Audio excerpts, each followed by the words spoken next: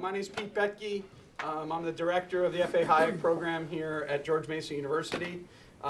Today we're really thrilled. We have Deirdre McCloskey here in conversation with my good colleague Don Boudreaux. Deirdre has just come out with the third volume of her trilogy, and the Bourgeois Equality, which builds on the bourgeois virtues and the bourgeois dignity. Don will talk about this in his introduction, but I want to personally congratulate Deirdre on this collection. I think it's the most ambitious work in economics done during my career, at least in economics, and just an amazing achievement for what you've done and generate the conversation in economics. And hopefully we'll have a great conversation today. And Don, let's turn it over to you. Thanks, Pete. When Claire Morgan asked me if I would conduct the conversation with Deirdre, I immediately jumped at the opportunity. Not only is it an honor, but there are few books that one reads in a scholarly life that fundamentally change or that deeply change the way you look at the world. And these books have done that for me. And so I'm honored to be here with Deirdre. Deirdre McCloskey is taught at the University of Illinois at Chicago from 2000 to 2015. She's now emerita. I am. I would list all the departments in which she taught, but that would take us through the whole hour.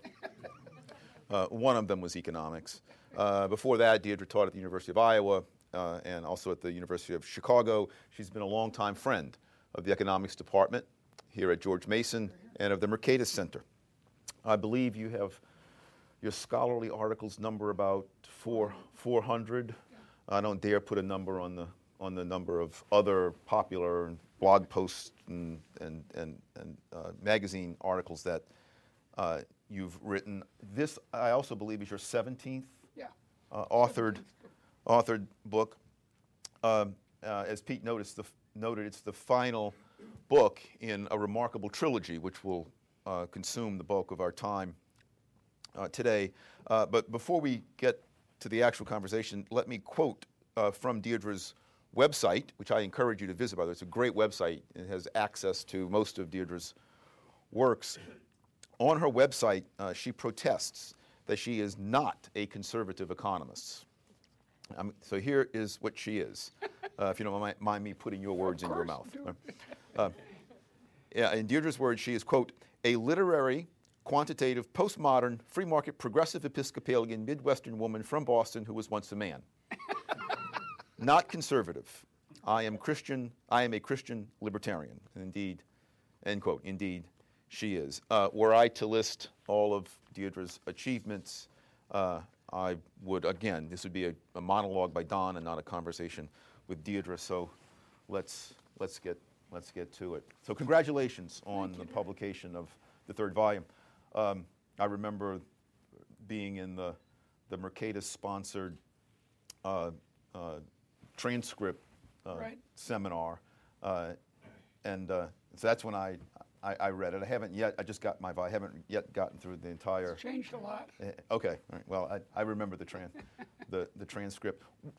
Tell us, for those who haven't read it, what are bourgeois virtues, and where did this trilogy come from? What's the germ of this trilogy? Well, the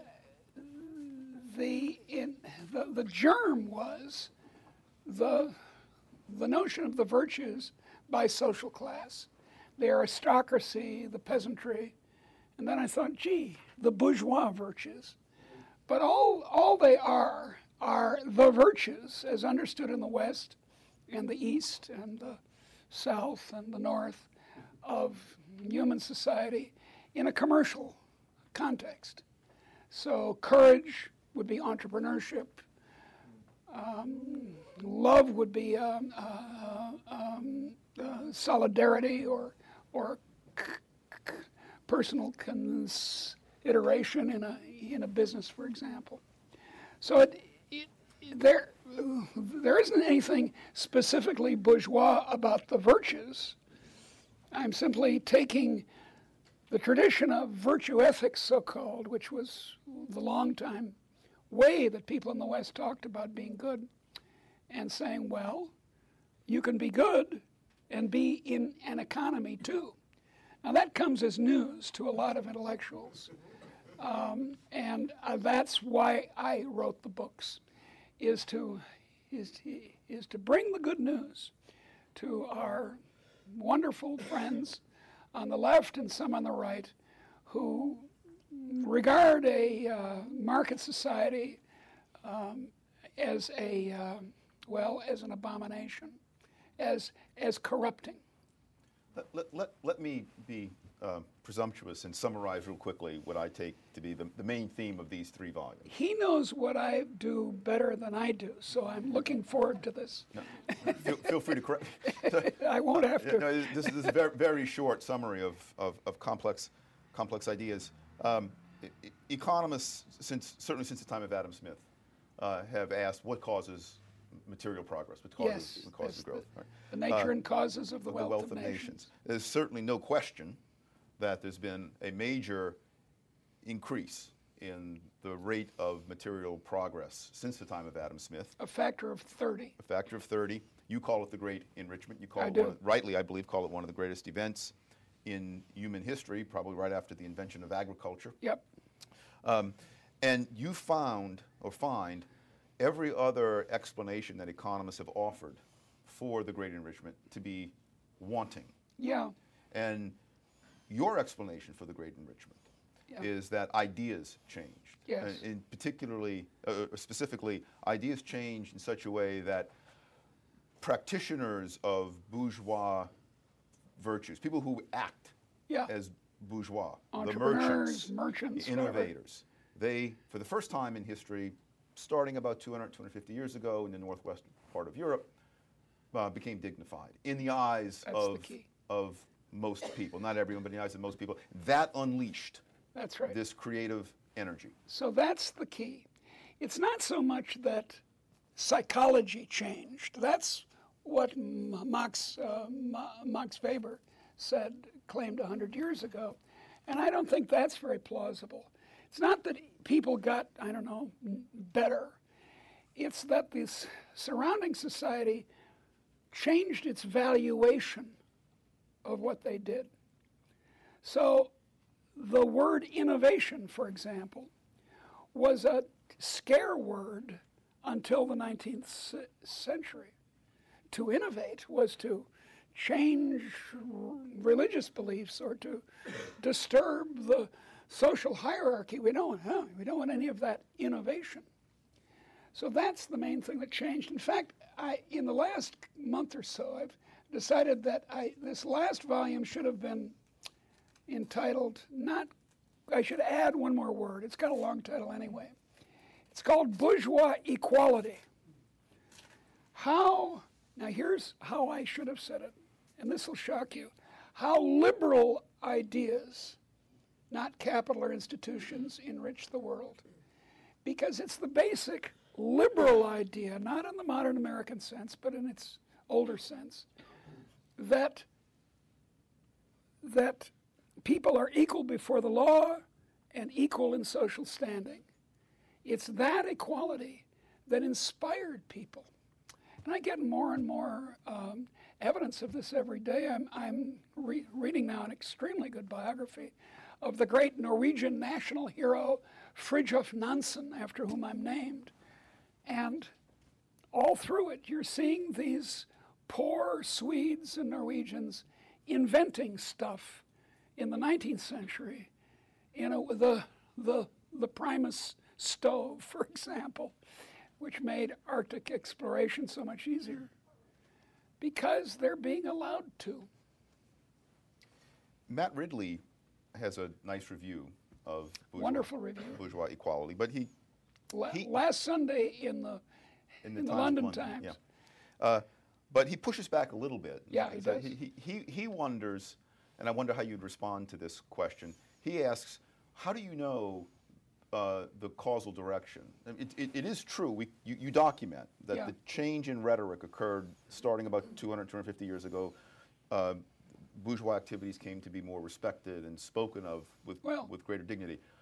Matt wonders, was that the cause, or was that an effect of some other change? It's clear that there's a kind of backwash. I mean, that the idea of equality, not what I call French equality, which was the idea that equality of result, equality of income, which is what we usually think of, but what I call Scottish equality, namely equality of human dignity, socially and before the law. Those, of course, were raised in prestige by the success of this formula. You see it in Scotland itself, for example, and in England and Holland to begin with. It all begins in Holland, and then the United States and Australia and so forth, and then in Scandinavia and elsewhere. And you see this great success, and of course that then increases the prestige of market-tested betterment, as I call it. But I would say to Ridley that you have to look at the timing and the comparisons, but let's look at the timing. The increase in the status of economic behavior and bourgeois activity and innovation happens before any substantial economic success, well before. It's around 1700. Well, actually, as I said, it starts in Holland. So 100 years before, around 1600, you have this flowering of Dutch commercial society. Then about 100 years later, the English adopt a Dutch king, a Dutch central bank, a Dutch exchange, a Dutch, unfortunately, a Dutch national debt. I'm surprised they didn't adopt the Dutch language. It became so very Dutch by 1700. And that's way before there was any substantial payoff. So the real payoff comes not so much in the classic industrial revolution of the late 18th century, but in, as you said, what I call the Great Enrichment of the 19th and 20th century, when innovation, betterment, just goes completely wacko. And as Ridley himself says, ideas start having sex. And then the baby ideas and the grandbaby ideas have sex, and you get all this amazing innovation of mechanical inventions, which we can see all around us, but also certain organizational and social inventions. Do you have any idea why the ideas changed? Yes, and that's what I devote much of this third volume to. Because as you said, I'd shown to my satisfaction in the second volume that the standard economic arguments, Cole is a big favorite. Which Matt Ridley favors. He does, and he's wrong. He's very nice and very smart, but even very smart people are sometimes wrong. And or foreign trade, or the slave trade, or exploitation of the poor, or something like that. All those don't work. They don't have enough oomph from an economic point of view. If you think carefully of the economics involved, they're just not big enough to explain a factor of 30, which is what we're trying to explain. And then, historically speaking, they don't make any sense, because often, well, the Chinese were exploiting coal for 3,000 years without an industrial revolution. But in the third volume, I say, okay, why did this liberal idea become so powerful all of a sudden? And it was all of a sudden. And I'm sorry to say, I haven't got any snappy answer. Here's the simple answer. It is that it was accidents. It was accidents of the politics and sociology of Europe, starting in 1517, that famous year, up to 1789. In that period, hierarchy began to break down. Now, hierarchy is what runs an agricultural civilization. Not hunter-gatherers, but agriculturalists have these horrible hierarchies. I'm the lord of the manor, and too bad for you, you've got to give me rents and taxes. And that started to break down. And ordinary people were made bold, example of this rather late in the process are English Quakers, in which even women were allowed to speak at the meeting, in which there weren't in which there was no hierarchy at all. There was no priest. There was no person even appointed by the congregation. And I say that it's not so much the doctrine of salvation, as again Max Weber said, that changed, but church governance that made people bold. And I give some evidence for this. There are accidental. Here's why I say what's the point of calling it accidental?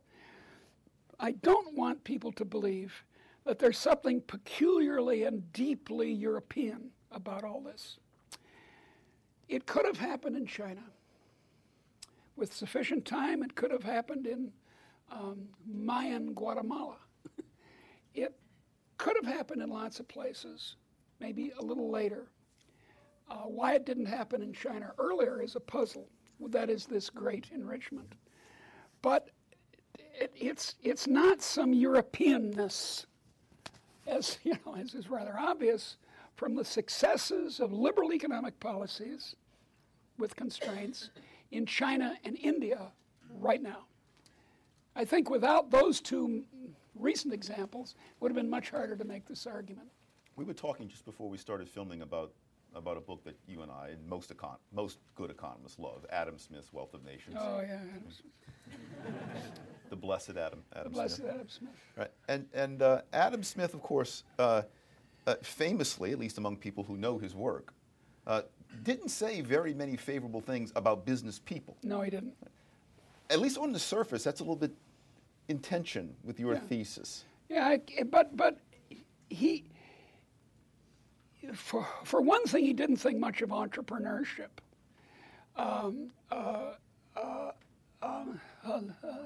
Pete here has spoken of Smith and Schumpeter and stupidity as the three forces that we need to be concerned with.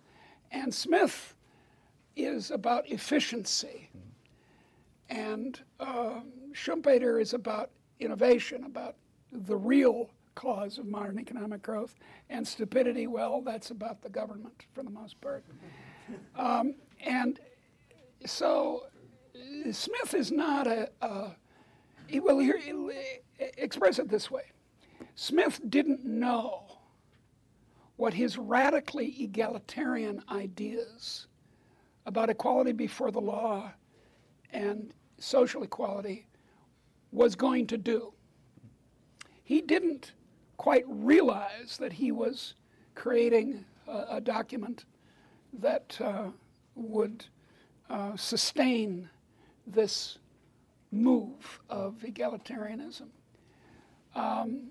So, he was he was a good, he's Adam Smith, he's a great economist, but no one saw it coming. Let me try this on for the Smith thing. So when Smith does talk about business people, it's almost always in the context of business people, to put it in modern terms, lobbying the state for special privileges. That's what he said. He said people think it's Napoleon who coined the phrase, but it's Adam Smith who spoke of Britain as a nation of shopkeepers. Mm-hmm. And he said this commercial system, as he called it, which we still have, namely mercantilism and protectionism and so on, licensing of occupations and all the horrible features that have hung over from the Middle Ages. He said, this is a system not appropriate to a nation of shopkeepers, but appropriate to a nation whose government is influenced by shopkeepers. And that's exactly right, and it's still true. One of the remarkable things about you do it in certainly the last two volumes, you just give these example after example of just how much better materially. Oh, it's astonishing. Why is it that most people don't recognize it? Or why is it that most people somehow think it's not as big a deal as you believe it to be? Or that it's doomed? Most people like pessimism. Mm-hmm. We were talking about it at lunch. Why do people like to say the sky is falling? They always do. Bob Gordon, a old friend of mine, has just written a book, The Sky is Falling, the Sky is Falling. Well, Bob, maybe, I don't think so. It hasn't fallen yet. I'm looking around. I don't see pieces of it. And so there's a deep, I mean, people feel that they're sophisticated if they're pessimists. And it's very easy to forget or to romanticize one's youth. My mother's 93 and is a very intelligent and sharp person in every way. And I'm always saying to her, well, Mom, she says, oh, things are terrible, things are terrible. And I say, but they were worse than you were when you were a kid. She was born in 1922. She said, oh, no, we were happy then. Well, her mother would put in the Great Depression, would put pieces of cardboard in her shoes so the holes wouldn't leak. I mean, you yourself, Don, have done excellent service in showing how much cheaper so many things are. A refrigerator, a color TV, psychotropic drugs, all kinds of things. Not those kind of drugs, but things like lithium and so forth, which the richest people in the world didn't have to fight their mental illness. In 1950, we now have. But I don't know how to get people out of this dismal mood. Well, so in addition to, nor do I, I'm pessimistic about that. in addition to the interminable pessimism, today, I mean, not today, but in the past several years, has seen a return of inequality as a dominating feature. I mean, Thomas Piketty's book of 2014, which you reviewed brilliantly, and in her also favorable review in the Financial Times of your book, Diane Coyle. Yeah, she talks about it too. She talks about it, and she wonders if you're a bit too complacent about the future because of the current concern about inequality. Well, we thought for a while that we'd taken socialism out to the crossroads by the light of the full moon and pounded a wooden stake through its heart, and it was dead.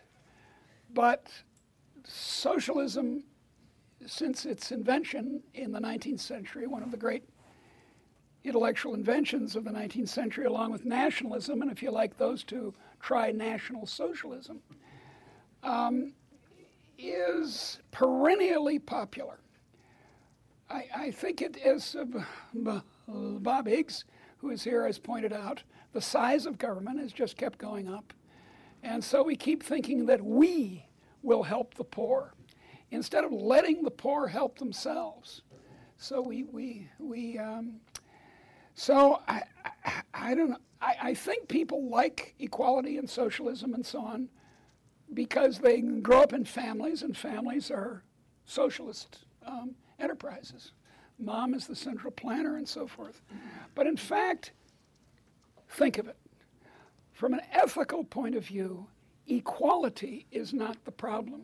There's a line in a couple of lines in one of Shakespeare's sonnets, I can't quote it, I'm afraid, where he points this out. He says, look, I would like to have this man's handsomeness and this man's intelligence and this man's strength. And it's a hopeless project for us to be equal. But it's not a hopeless project for us to be rich. To enrich the poor should be our purpose. And that, I think, is an honorable and liberal and sensible and achievable purpose for, well, public policy, if you want to talk about it that way. So if not equality. If this change in rhetoric and change in the way people viewed those who pursue bourgeois pursuits, if that was sufficient to bring about this enormous and wonderful Great Enrichment, I presume it's the case that if this rhetoric moves back in the other direction, then we can be doomed. Yes, and I think you see this in the sluggishness of the economy of Europe. The Treaty of Rome was a wonderful document, and broke down trade barriers among European nations, all to the good. And then in Brussels, they thought, well, you know, we have to go, and here again, this kind of idea of equality, we've got to, what's the phrase? We've got to make the playing field. Level the playing field. Yeah, we got to level the playing field. And so, look, Cadbury's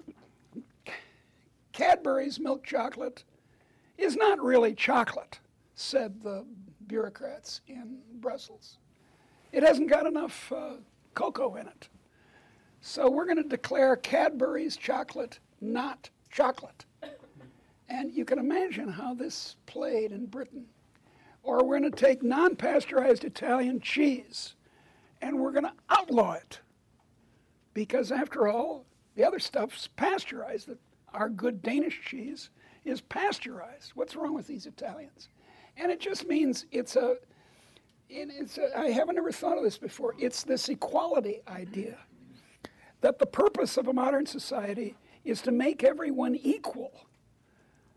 And it's a crazy program, and a pointless one if we achieve what John Rawls argued was the raising of the bottom. That's what we should be doing, the improvement of the worst off.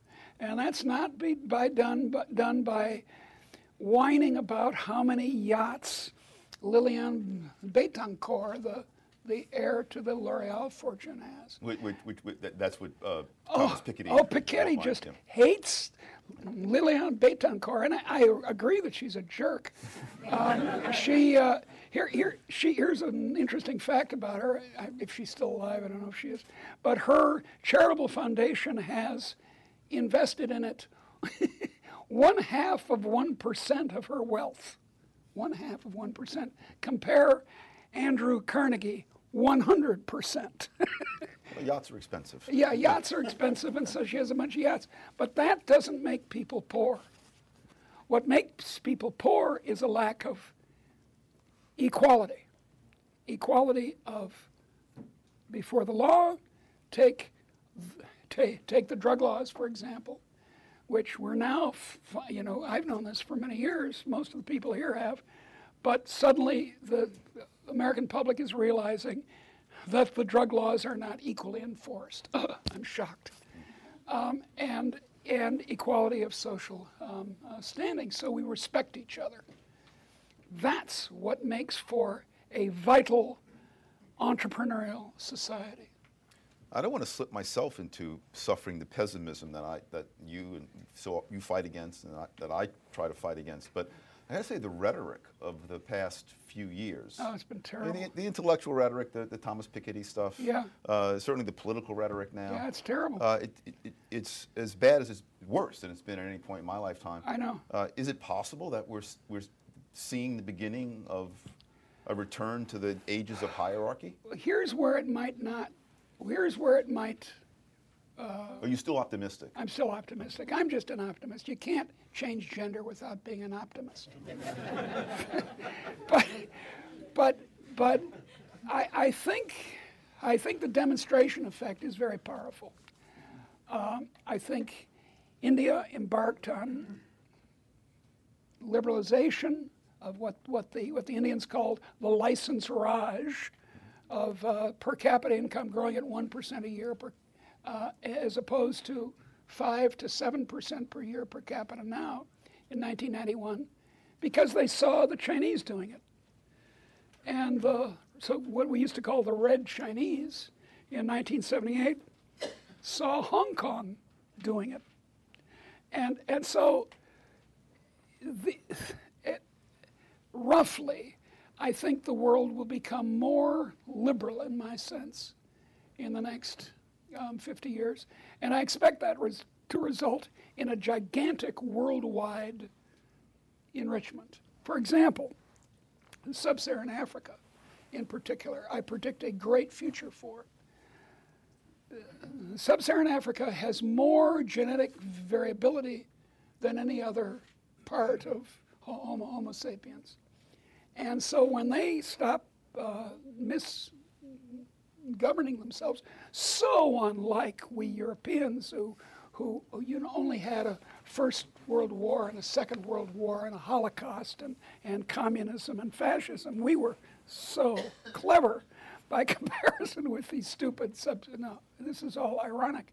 But when the sub-Saharan Africans have equality before the law and dignity, and when they stop having or control their large governments, their large bands of robbers, they will grow, and because of the genetic variability, the greatest mathematicians, musicians, intellectuals, artists, scientists will all have black faces, which I think will be a wonderful irony on the racism of Europeans and East Asians.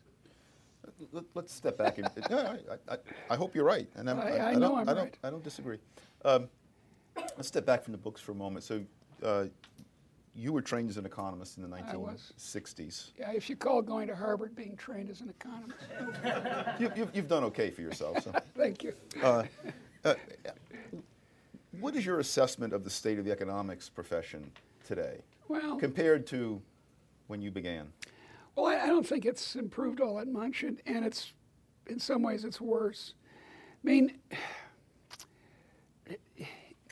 economists, very surprisingly, in the last 50 years, and I've been in the profession about 50 years, have become more arrogant, which is almost unbelievable considering how arrogant they were in the 1960s. Arrogant in what way? Well, arrogant in lots of ways, thinking that they have the solution, that sociologists and English professors are stupid, that they're just the cat's meow in every way, intellectually and politically, and there's no basis for it. I think one of the great problems in modern economics is the lack of understanding, unlike Hayek and Keynes and lots of other earlier economists, that to be a good economist, you need to have a full culture. You've got to be a humanist as well as a quantifier. You've got to have both. So I advocate with my friend Bart Wilson, who coined the term, humanomics. Economics that doesn't lose the math if you need it, and we often do, that thinks quantitatively when that's appropriate, but then thinks intelligently about categories. And that's what the humanities do. That's what the humanities are, is the study of categories. In theology, does God exist is the simple one. Exist, not exist. In philosophy, what is the category? Knowledge. What is it? Justified true belief, is that enough? That's a categorical inquiry. And most of abstract mathematics, not applied mathematics, but existence theorems and so on, is categorical talk. What categories do these things fall into? And then once you've got the categories, then you can measure. So I think that a more civilized economics, an economics that takes seriously philosophy and literature, is the way to the future. But to answer your question straightforwardly, economists are rushing in the other direction, and like the proverbial lemmings, are aiming for the cliff. I remember, this is on the same topic really, I remember when I first met you in actually April of 1986, so Wow. 30 years ago. Yeah. I was 12 at the time. Well, I was younger. I wish I was George Selgin and I, the late John Blundell, Jack Yeah. Hyde, Don Lavoie. John was a We had sweetie. dinner here in Fairfax, and I was struck by something you said that day. I'd never heard this from an economist who had any favorable connection with George Mason. That Karl Marx had a lot to teach us. Sure he did. Yeah, and just so briefly, what is it that Karl Marx has to teach us? Here's my joke is that Karl Marx. I say to my libertarian friends, I say, Karl Marx was the greatest social scientist of the 19th century without compare. And they all get mad at me. And then I turn to my left-wing friends, that I was once a Marxist myself, and I say, and he was wrong about almost everything. And so they get mad. That's which is why I don't have any friends. You do here. Thank you. But what Marx, I suppose you could say that the questions Marx asked are the important ones. Is there a pattern to history? Are there stages of history? Actually, it was Adam Smith was one of the early stage theorists, but Marx, of course, took it much further. Are ideas independent of material conditions, or is the superstructure a mere consequence of the material base? And he asked all these questions, and he got all the answers wrong. But he asked the questions in a serious way. So I really admire Marx in a lot of ways. Now I've come to admire other people too, but as a kid I was a Marxist. Because I was a socialist, I was a Joan Baez socialist, I say. Played a guitar and sang the labor songs. I know more left-wing songs than most of my left-wing friends. And what's irritating is that there are no good libertarian songs. So get to work, come on, guys. So it was Marx who coined the term industrial revolution, is that correct? No. It was the first use in English. It had been used in French before. The first prominent use in English was a follower of Marx, Arnold Toynbee, not his uncle or his nephew, the Toynbee of universal history. And at age 31, which is when he died, he gave lectures on the Industrial Revolution in England, and they're basically the Communist Manifesto fleshed out. And that became what most people to this day think happened in the Industrial Revolution. And that is the immiseration of exactly. the working classes. There was a brilliant spoof of this by Seller and Yateman in their great book, 1066 and all that, where they said around 1800, all the richest men in England all of a sudden realized that women and children could work 25 hours a day without many of them dying or becoming excessively deformed. This was known as the Industrial Revelation. And basically that idea, taking the novels of the times, especially Charles Dickens, as reports on the Industrial Revolution. When he didn't know anything about it, he spent most of his life in London, which was not having an Industrial Revolution. So here's a question that I know economic historians debate, and I wonder where you come down. Was there an Industrial Revolution? In other words, was it slow, or was it fast enough that we can legitimately call it as we do? Well, it was fast by historical standards. Here's the history of the world in one diagram. Let me see. I'll pretend I don't know, behind. Anyway, I'll start here. This is earlier times. This is earlier times, say the invention of language or something, and it goes along at $2 a day, $2, $2, $3, $1 a day. And then in 1800 it goes like this. Factor of 30. Factor of 30, you can make a case if you include improvements in quality that's more like a factor of 100 per capita. 100. Everyone in this room is the descendants of unspeakably poor and ignorant people, and here we are. So yeah, there was an Industrial Revolution, but here's the key point. As a number of us economic historians say, there had been other industrial revolutions. The glory of Greece and the grandeur of Rome, Song China, It had happened a lot of times, certain periods in Mesopotamia. There had been industrial revolutions. And so but what was strange about this one is that it continued. Keep going. And it continued, and it continued, and it continued to this day. And so there has to be something else. Not just a few guys get together and invent, water wheels, but they invent water wheels and then they think, well, let's see, what can we do with these? Let's turn them into airplanes. And they do all kinds of other things. And that requires a deep change in how many people there are who are allowed, as the English say, to have a go. That's the key point, having a go.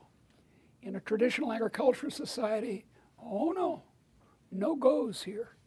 You're not allowed, you're not permitted. Playing devil's advocate, so most economists would say, well, we do need something else, but that something else is better institutions or a set of better institutions. That doesn't work. I devote a good deal of space in the last two volumes to this neo-institutionalism that my old friend Doug North, who died a few months ago, advocated, and lots of other people. And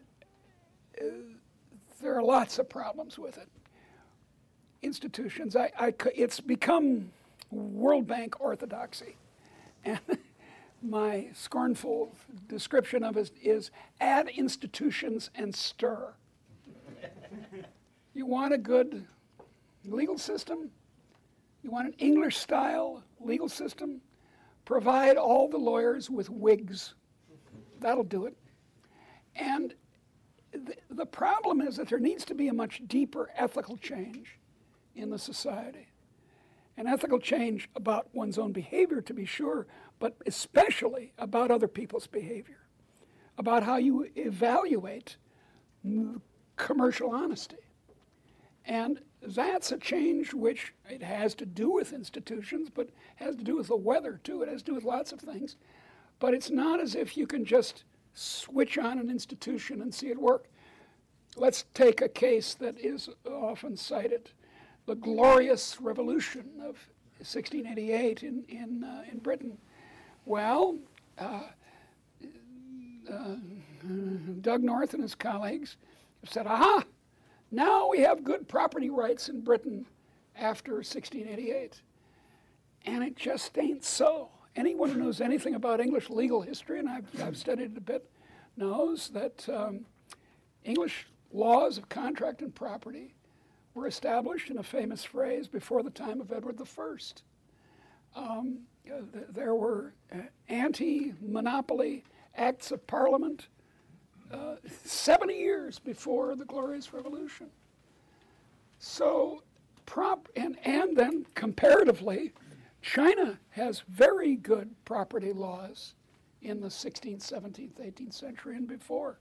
In fact, for hundreds of years, depending on for hundreds of years, they had security of property, and the emperor didn't bother them, and yet they didn't have the Industrial Revolution. So you don't deny that institutions are important. You deny that they are the spark. That's the key point.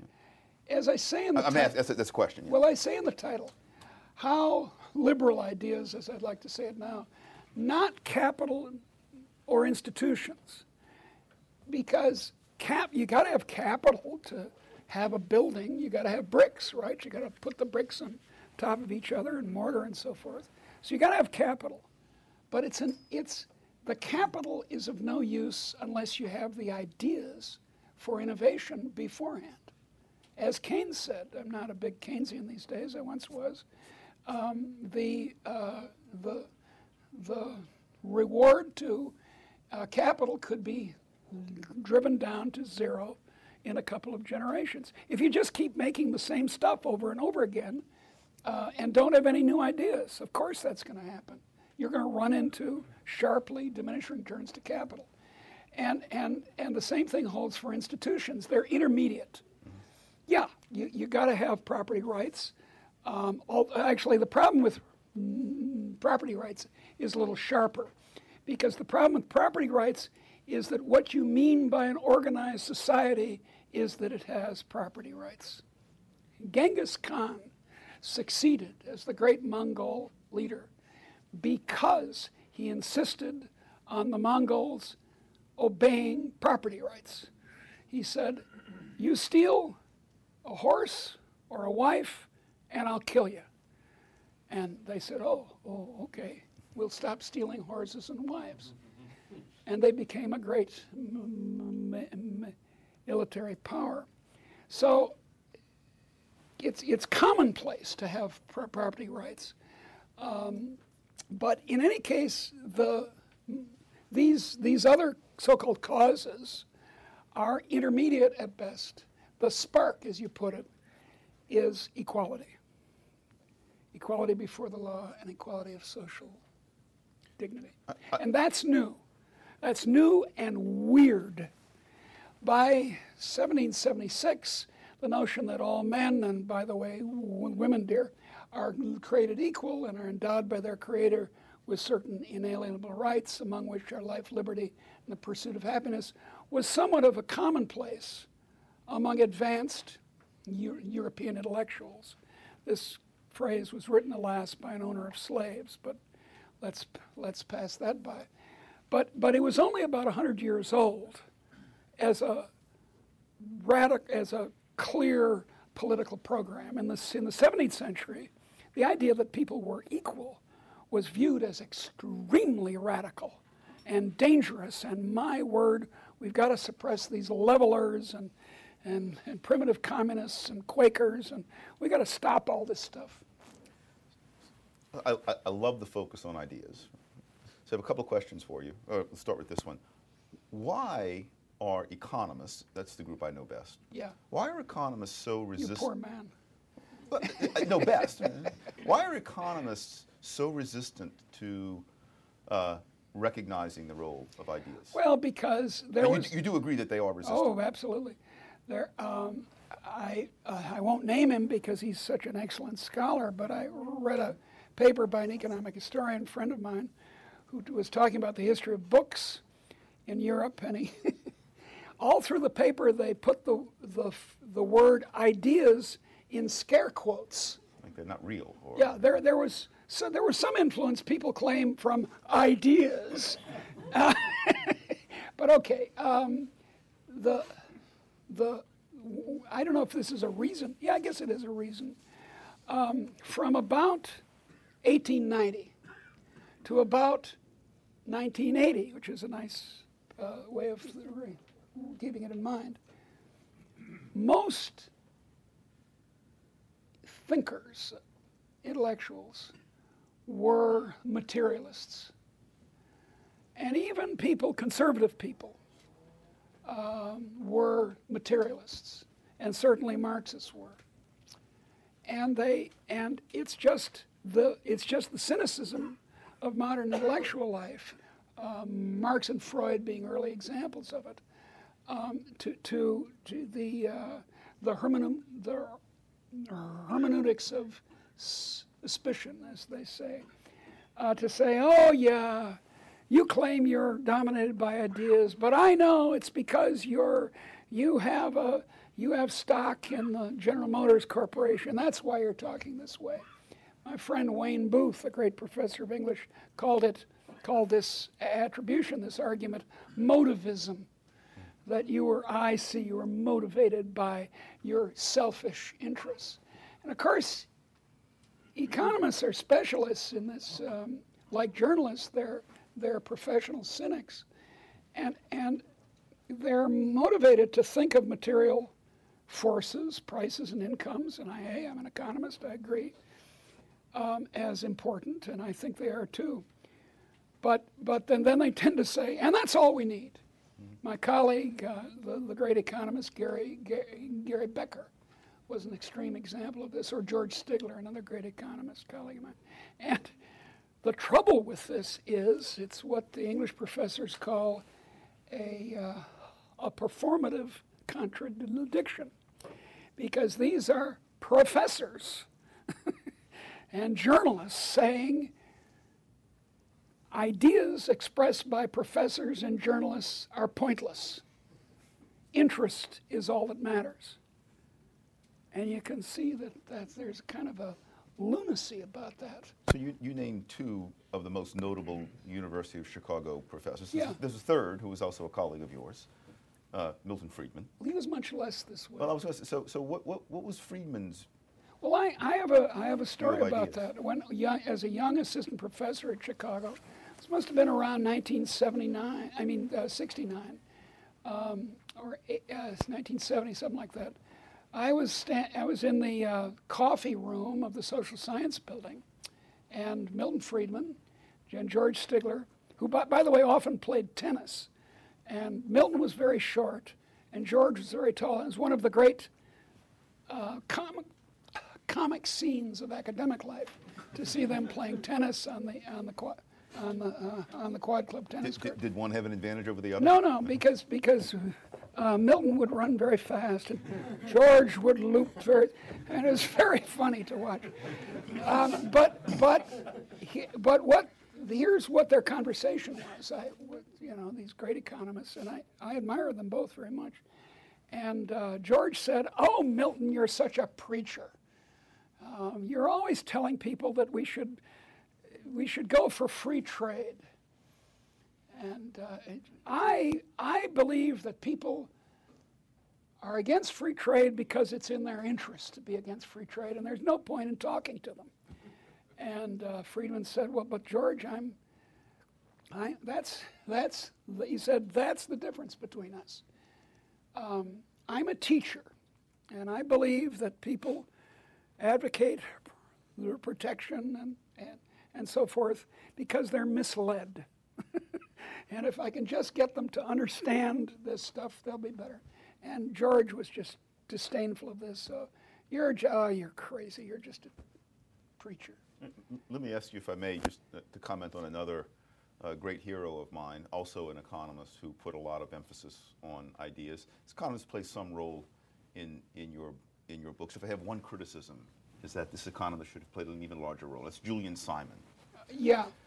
So what Julian Simon, as you know, his main idea was that the ultimate resource is human creativity. Yeah, he's right. And human effort.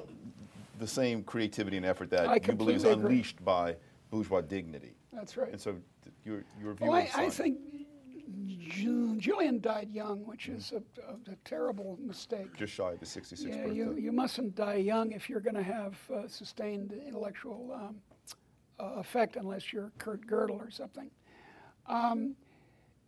And I completely agree with him that this talk of resources is, in fact, I learned it from him, essentially. The talk of resources is kind of silly, that they're not resources. Look, rare earths weren't rare until we discovered they could be used for computer batteries. Then they became rare. Bauxite was useless dirt until we discovered it could be made with a lot of electricity into aluminum. So he's absolutely correct about that. And a few other economists, not too many. Israel Kirzner is another example.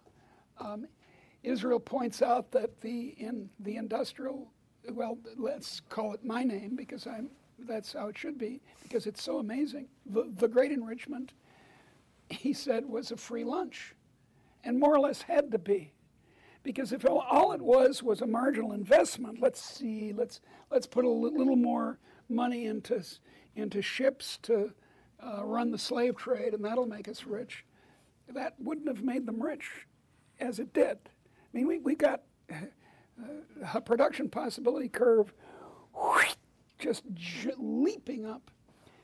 He's that way, and there are a few other economists who keep tending to what Pete calls the Schumpeterian insight, and namely Schumpeter himself and a few others.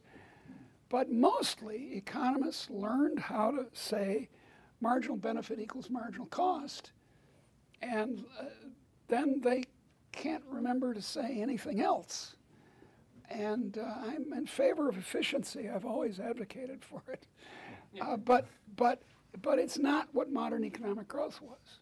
It's not imperfect property rights that then you fix and then you get economic growth. That's not what did it. It's, as you said, and as Julian says, it's this explosion of human creativity. I like pointing out to my classes, you alluded to the production possibilities curve, and of course that's how we depict economic growth, this expansion out of that curve. And one of the standard ways that economists say, well, that the production possibilities curve can shift out is if we discover more natural resources. Oh, yeah. And of course, in reality, more or less, they're created. They're not. They're not discovered. Well, but that's the Austrian way of talking about it. Of that word is correct. Discovery. Yeah. Not discovery. In this sense, I imagine that the native inhabitants of Pennsylvania in the year 1000 they had no idea. Were probably upset at this bubbly stuff in their creeks. Irritating. Yeah, it wasn't a resource. Spoiled the water. Yeah. So back to the book, 1848 plays a prominent role. Yeah, it does. And so what happens in 1848? Well, what happens in 1848 around Europe are revolutions, bourgeois revolutions on the whole, that then become often radicalized in months. I mean, this isn't something that takes years. It immediately happens. The great German migration to the United States in the 1850s is, to a surprising extent, a direct result of the failures of revolutions in the German lands, and they more or less all fail. In fact, the only large country that doesn't have one in Europe is Britain, but it has something close to it. I mean, it has a really scary period of the Irish famine and agitation and so forth, and it becomes an important symbolic date, because it's when socialism was truly invented, when this terrible idea of using compulsion, violence, to organize the society instead of agreement and persuasion becomes popular. And alas, it becomes popular among the formerly liberal intellectuals. The perfect example of this, and I love him in many ways, is John Stuart Mill, who is both the most eloquent and clear-minded exponent of liberalism, understood as I'm talking about it, and then also one of the first of the major intellectuals to turn towards socialism. So he's a very interesting figure. And what's remarkable is that by the 1880s, essentially, all the intellectuals of Europe have turned against capitalism. Why? I don't know. If I knew, I'd write a fourth book. I have some gestures in this book. This is partly such a thick book because I was going to write 6 books. I was going to call it a sexology and sell a lot of books. And then I thought, now wait a second, that doesn't satisfy bourgeois virtue. So I crammed everything into the last one, and some of my speculation and indeed just observation about this amazingly quick change in the middle of the 19th century. Maybe it's a fathers and sons thing, because almost without exception, the artists, journalists, intellectuals who turn against capitalism are the children, the sons, especially it's the sons who do this, of merchants, lawyers, owners. I mean, the most famous example is Engels, who actually continued to own a cotton textile factory while railing against the very idea of cotton textile factories. So Hayek has a famous essay called Intellectuals and Socialism, and he wrote it in 1949. He does. And Hayek's thesis there, to summarize it, is that intellectuals are the go-betweens between the researchers and the deep scholars, Right. and the general public. Right. And Hayek believed that ideas matter. I do. Yeah, I agree with him there. We're agreed. And so when intellectuals start changing their ideas, their changed ideas filter down, in Hayek's thesis, to the general public. Right, they do. If the intellectuals began to change their ideas 160 years ago, then are we doomed? I mean, surely then. Well, why is the Great Enrichment still occurring? Well, to return to something we talked about earlier. Well, there's two halves to that question. You and I and most of the people in this room are fighting the good fight, trying to change the way intellectuals look at the economy. But we're a small group. We're a small group, but look, we're smart and we're hardworking and we're going to do it. Damn it! I told you I was an optimist. As to why it continues, why the Great Enrichment continues, again, there's this demonstration effect, and there's this basic uncontrollability. I was thinking as I was driving here, and through from the airport, from Dulles Airport, I was looking at the richness of Northern Virginia, and thinking to myself, this can't be stopped. One of the, what's her name? The junior senator from Massachusetts. Elizabeth Warren. Yeah, she's. I'm sure she's a nice person. And by the way, she's an Indian. Cherokee. Cherokee. But she's her people who think the law is the way to go, and adding more and more and more regulations. It's very hard to control an economy like the United States, even with this gigantic size of government that Bob Higgs is so eloquently discussed. Look, I'm going to make a confession. I've had a lot of work done in my apartment in Chicago. I have a loft apartment in Chicago. It's done by non-union workers, and I haven't ever gotten a building permit. Now, I hope admitting this on national TV doesn't get me into trouble. It probably will. I mean, that's the way life is. But I've never gotten a building permit.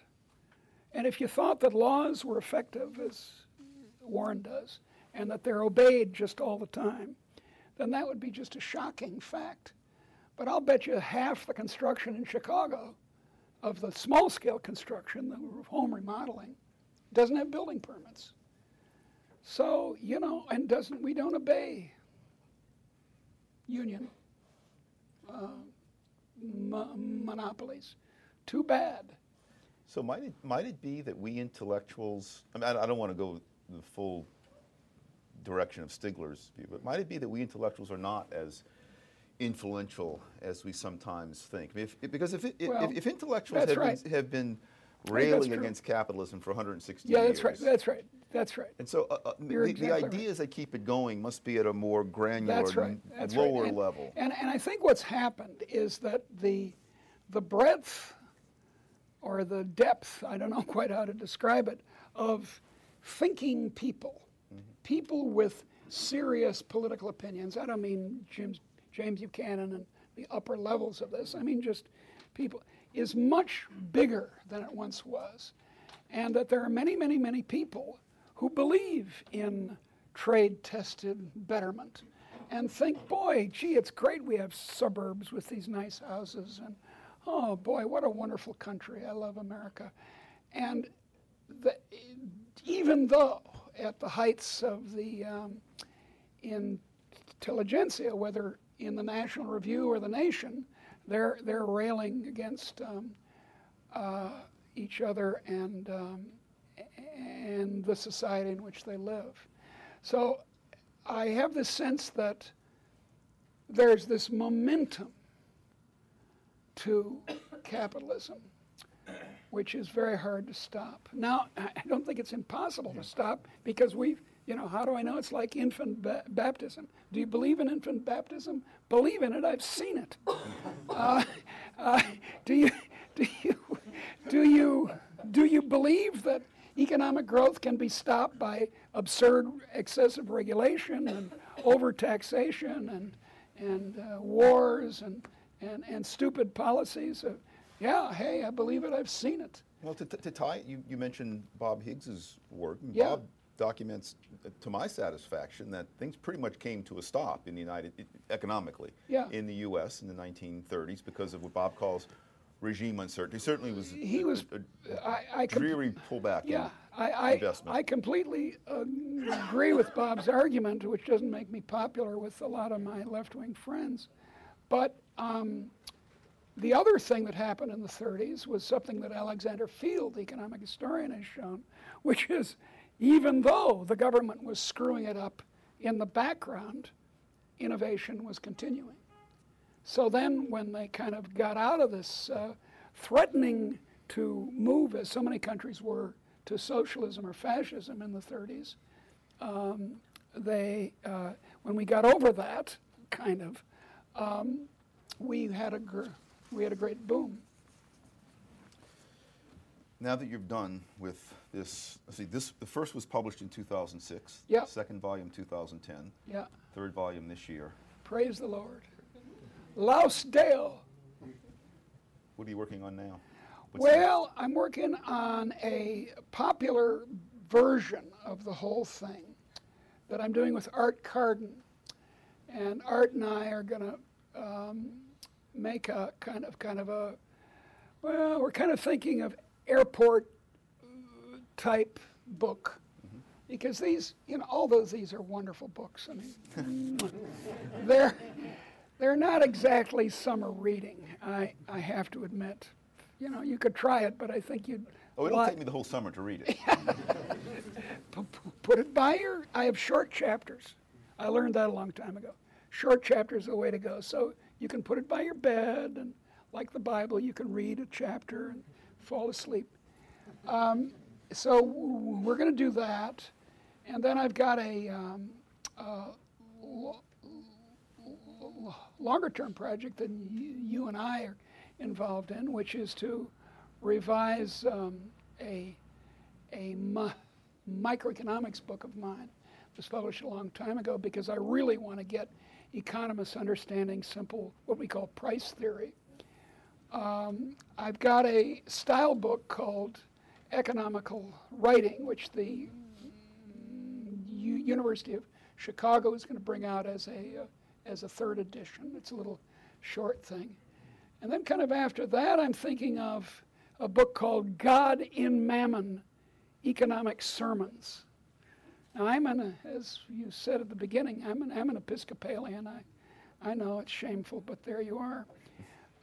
And I want my progressive Episcopalian friends to realize that capitalism is not necessarily corrupting of the soul. So these will be actual sermons, a short book, which will show that Jesus wasn't a socialist. We're now going to turn it to you, the audience, for questions directed at Deirdre. I'll run the queue here, but if anyone has any questions for Deirdre about our discussion or about anything that you've read or heard Deirdre say, and more generally, now's your opportunity. Yeah, Mark. Well, why don't you stand up when you do it so the microphone can hear you? Sure. So I want to know, recently with Donald Trump's election, there's been a lot of discussion about Putnam and Murray's hypothesis about the increasing class divide in the U.S. Between the upper middle class educated elite and sort of the general population. And I was wondering given your focus on ideas, it seems that there are some similarities between how they approach the problem, in that certain values are transmitted in the upper class, and the lower class does not have those values, and is partially a reason for their economic, maybe not decline, but their lack of economic success as the same level as the upper class. That particular argument is older than Putnam or Murray. Bob Fogel, my friend and colleague, wrote a book about 15 years ago called The Fourth Great Enlightenment, which made exactly that argument. He said that the problem in the United States, as he was focusing on it, is not poverty of a material character. That's not what the problem is. The problem is, well, spiritual poverty, so to speak. Bob was rather explicit about it. It might be good to know that Bob was a paid organizer for the Communist Party and was married to a black woman for all his life, his adult life, way before it was at all fashionable to be a biracial couple. So it's an older argument. It's plausible to me that you can have cultural values that cripple you. Without them, the people say, oh, it's blaming the victim. It's not blaming the victim, it's just hoping the victim will see. Look, I was for a while at the University of California at Riverside. There on a fellowship for a term. And I kept being told by administrators there that the large Hispanic population in Southern California, often working class, often didn't think of college and would be tempted by their uncle's offer to join their lawn mowing firm instead of going to college. And they said this was a constant problem. These bright Hispanic kids wouldn't apply to college. So, I worry about that. On the other hand, I worry more about the rather obvious impositions on poor people in the United States that come from the government. I'm from the government and I'm here to help you. And like the war on drugs, we would have much more prosperous and Hispanic and African American neighborhoods if we didn't have had never had a war on drugs. Question? Thank you for talking. Thank you for talking to us about your book. At some point during the conversation, you used the recent examples of India and China, yes, to support your thesis. But I was wondering, so if indeed what matters is these ideas at the granular level, yeah, how is it that a change happens at within such short periods of time that one change in policy brings about? Well, it's it's the Indian case that I know the best because I had a student who worked on a dissertation about it. His name is Adya. And he showed that it did come from the bottom. Or actually, I don't think it was the bottom. Look, here's the central planners and the top intellectuals and the government officials up here. Here are the people. And what I think matters most is not what comes from the people by itself or the government, but what goes on in between. The conversation of the society, the talk of the society, the ethical discussion. But he noticed that in Bollywood movies, in the after independence, in the 50s and 60s, the heroes were government bureaucrats, and the enemies were people in business. And then it started to change.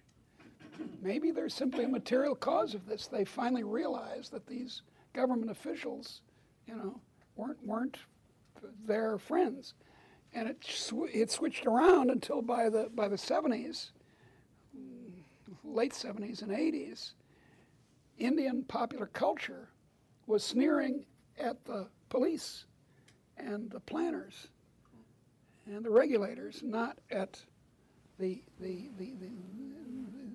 people in enterprise. So that's one example. But I think you're right. Here's a point that I make in the book very frequently. Ideas can change very quickly. Some people say, oh, I see what you're saying, Deirdre. You're saying that culture matters. No, I'm not quite saying that. I'm saying that rhetoric matters, that how people talk matters, and that can change quickly, very fast in a society. It doesn't always, but it can. What you call the habits of the lip. The habits of the lip. Aris? I'd like you to ponder on the relationship between interest and ideas. Yeah. If we try to understand how ideas can change in a hostile environment, I'm wondering how this is possible if the incentive structure and the power structure is hostile to those ideas. And Well, I'll be mentioning Africa, for instance, which is a case you were very optimistic about. Yeah, I How am. can we bring about the change of ideas and bring the ideas of bourgeois equality in such a hostile institutional and power structure? Yeah. Well, that's the big historical question, or the big historical fact, more to the point, that for millennia in agricultural societies, the power structure was hostile to new ideas about the economy. I mean, it's very noticeable that economics is, like geology, is invented in the 18th century by Scots people. And you can say the French were involved and so forth, but it was mainly a Scottish invention. And why did that happen? Why did this system of liberalism that we call economics, at least until 1848,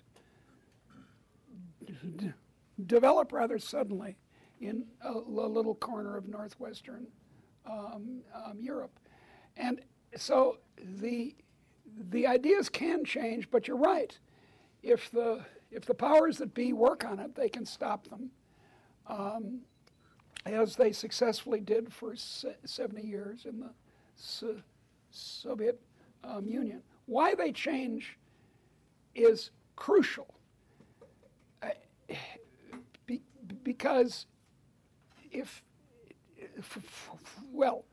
for the ideas to have an effect, they have to be new ideas.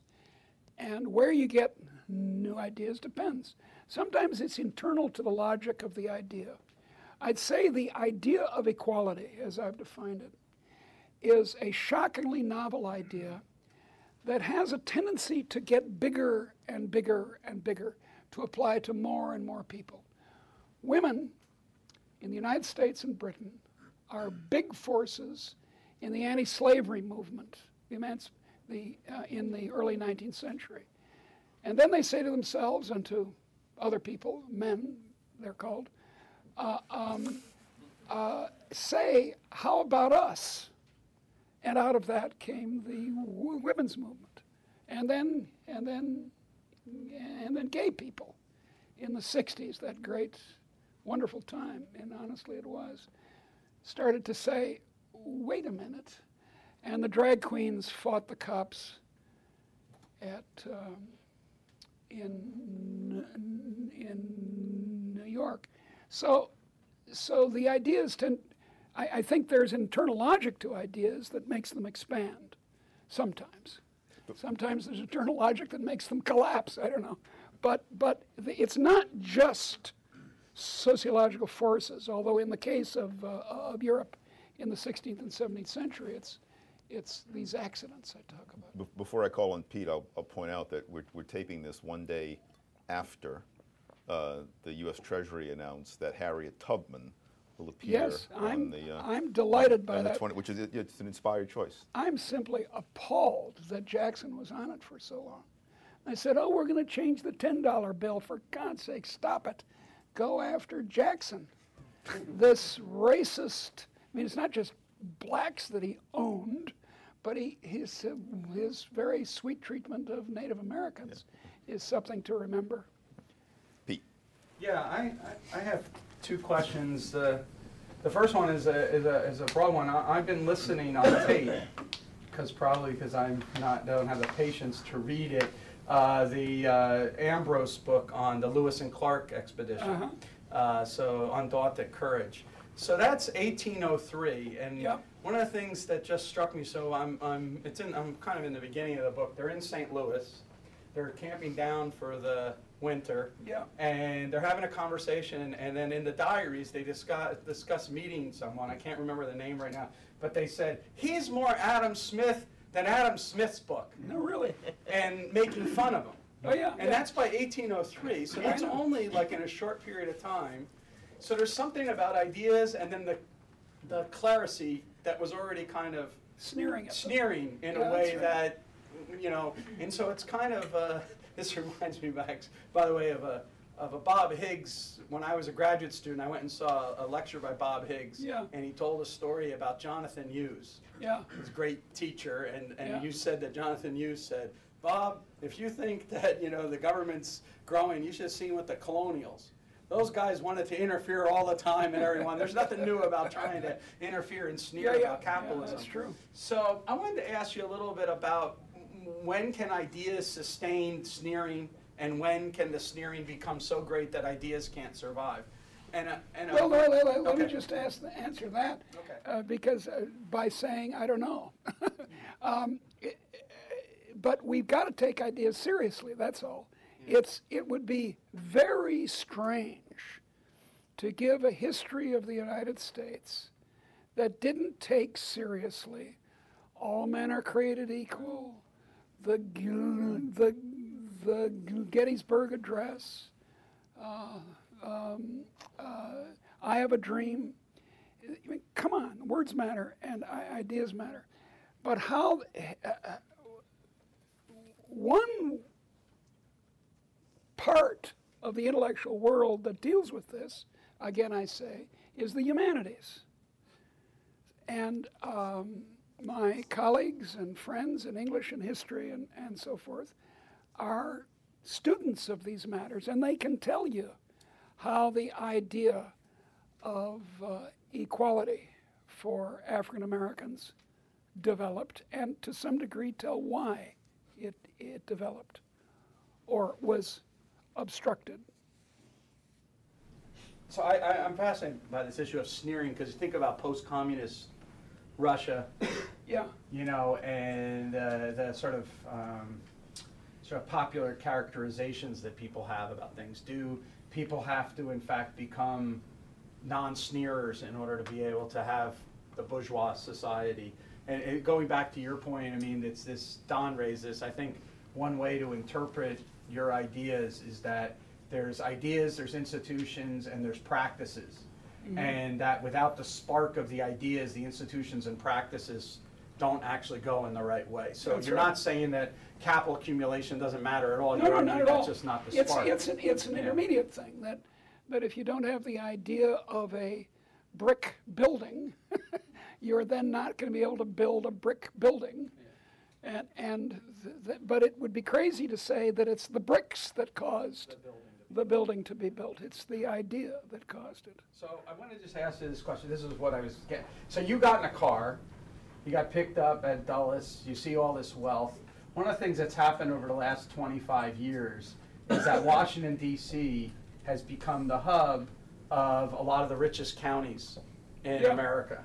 And it wasn't because of creation of any kind of wealth creation. You're telling me. And, Every time I come here, I notice that. Yeah, and so on the one hand, you have an expansion, like you said, that there's this renewed idea that we can't stop this wealth creation or whatever, wealth consumption or whatever.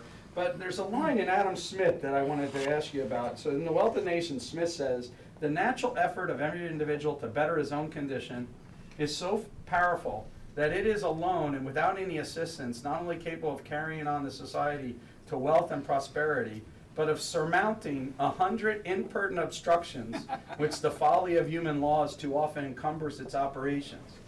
And so I'm wondering, when we look around, we have two things going on, which is on the one hand, we have this rent-seeking state, which is these folly of human laws, but on the other hand, we have all these ways to get around the obstructions. That's right.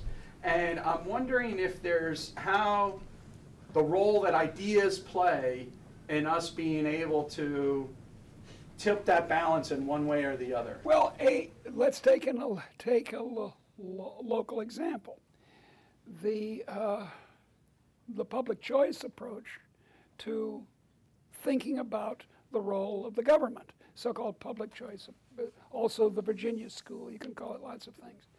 And if we can get across the idea that the government is not composed of Swedish philosopher kings, we'll have accomplished a great deal. I have cousins who work for the CIA, and so and they're very nice people. But every time I come to Washington, I'm appalled that all these intelligent people like my cousin are working for the great beast. Here's a fact that I calculate in the book, the third book. Take out of the 170 ranked countries for honesty of public administration. They have these rankings all the time, and there are about 170 countries involved. Let's take the top 30, Spain is at the margin, and call those honest countries.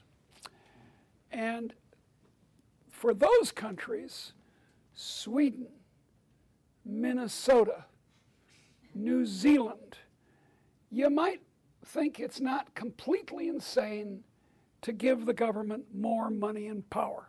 Now, actually, I don't think so, but let's be generous to our social democratic friends.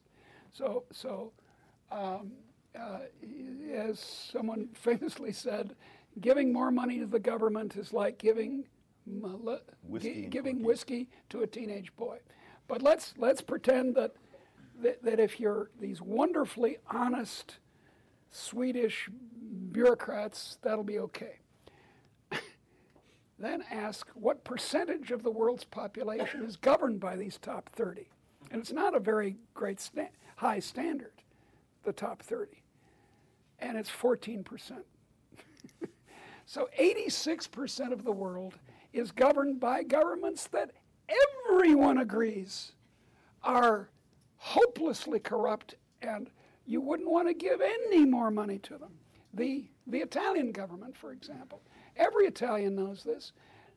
Italy is ranked 75th in this ranking. It's equal to Vietnam and the Kyrgyz Republic. That's my beloved Italy. I mean, I love Italy. But anyone, I have Italian friends who are kind of hopeless social democrats, and I don't get it.